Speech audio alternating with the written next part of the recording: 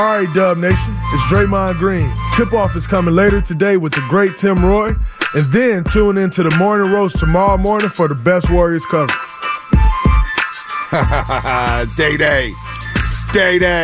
We did tease the Baldy sound. Day's back. He practiced yesterday. We'll see if he comes back on this upcoming 4-game road trip where they play Chicago, Milwaukee, Utah. I always forget the other team on this road trip that they're playing. Who's the other team they're playing? Memphis.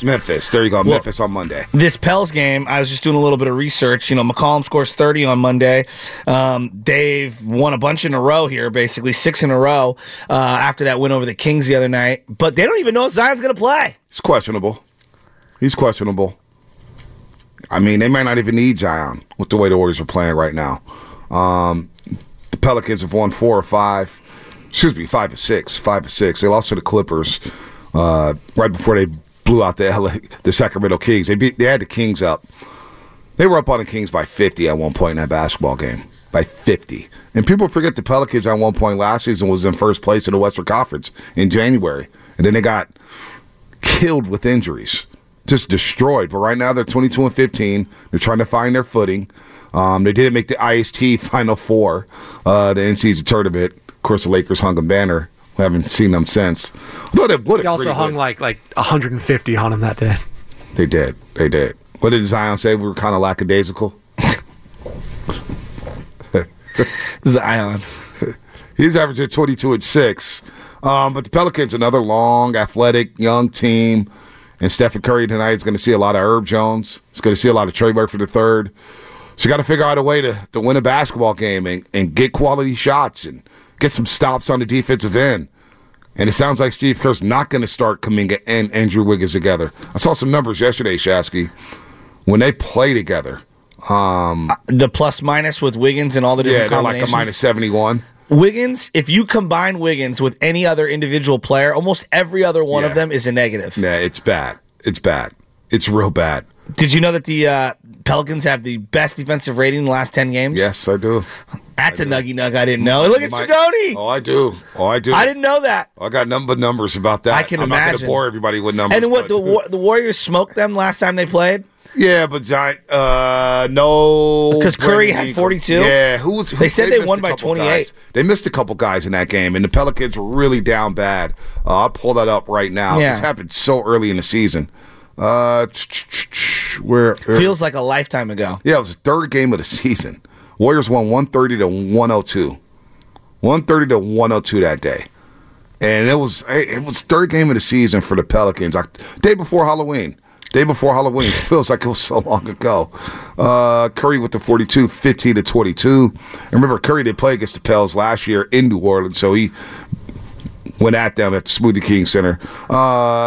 Who played in that game? Zion played, had 19 points. Herb Jones played, only had 4. There was no Trey Burford III, no Brandon Ingram that day as well. Ingram, that's right. Jose Alvarado. They just got destroyed. And it was really the third quarter where the Warriors outscored the Pelicans 39-21. So that was really the difference of the game. But both teams look completely different right now.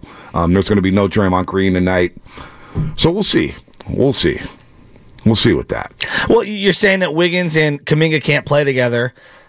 I mean, to me, it feels like they almost had to play those two together to try to figure out how to make it work, and I'm not sure how you make that work.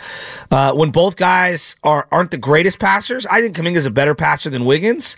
So why is it that they can't play together? Like, what specifically is it from your eye? My guess is, because we haven't seen a lot of it, but my guess is both compromise each other's spacing. Both like to operate in the same area on the basketball court, whether it's a dunker spot, whether it's the mid block. Both are limited dribblers.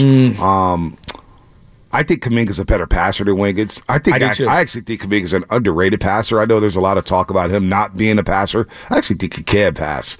I'm not talking about like LeBron James or Magic Johnson or anything like that, but I think he's a willy passer. He's not Eric Paschall. Yeah, no, he's definitely not Eric Paschall. He's not a black hole. He'll move it around and play that .5 basketball at times. And then both are struggling for the three-point line. So then you compromise the spacing. So they're basically the same player. I just think Kuminga's more active. They both struggle to crash the glass consistently. So it's really strange to me why it hasn't worked. You would think just on paper, wow, Wiggins and Kuminga, two perimeter defenders. Especially I'm watching Toronto last night, and they're figuring it out with Siakam and Scotty Barnes and R.J. Barrett now. That team looks rejuvenated with that new roster. And Emmanuel Quickly as well. So I don't know. It's really shocking. I can't pinpoint it. I asked Festus and Darrell this, and they said, look, man, maybe it's the spacing. Maybe it's the lack of dribbling. Maybe they just do the same things. It's just very strange to me how that can't work. So what do you make of Andrew Wiggins having basically a negative net rating when it comes to playing with any other combination of players on the Warriors? I mean, it's no secret he's lost. Like no matter how we try to break this down with metrics to quantify it. He's lost, Shasky. He's had a horrible year. Horrible. Like, so I mean, it feels like to me either, if they stay pat, and he has this year, they have no shot if he's this version of himself. I mean, he's averaging 12 points a game, Shasky. 12 points a game. That's what Kuminga averaged last year, right? Yeah, this guy was averaging 24 at one point in Minnesota. That's wow. And so, ugly was still ugly. I mean, this guy's playing 26 minutes a night. He's now up to 29% for the three-point line, so it's actually up from when he started. But he's just completely lost. It's in the Westbrook zone. I mean, he's completely lost. And I don't know if there's any coming back for him. So what team would want him? Like, everybody keeps bringing up Siakam.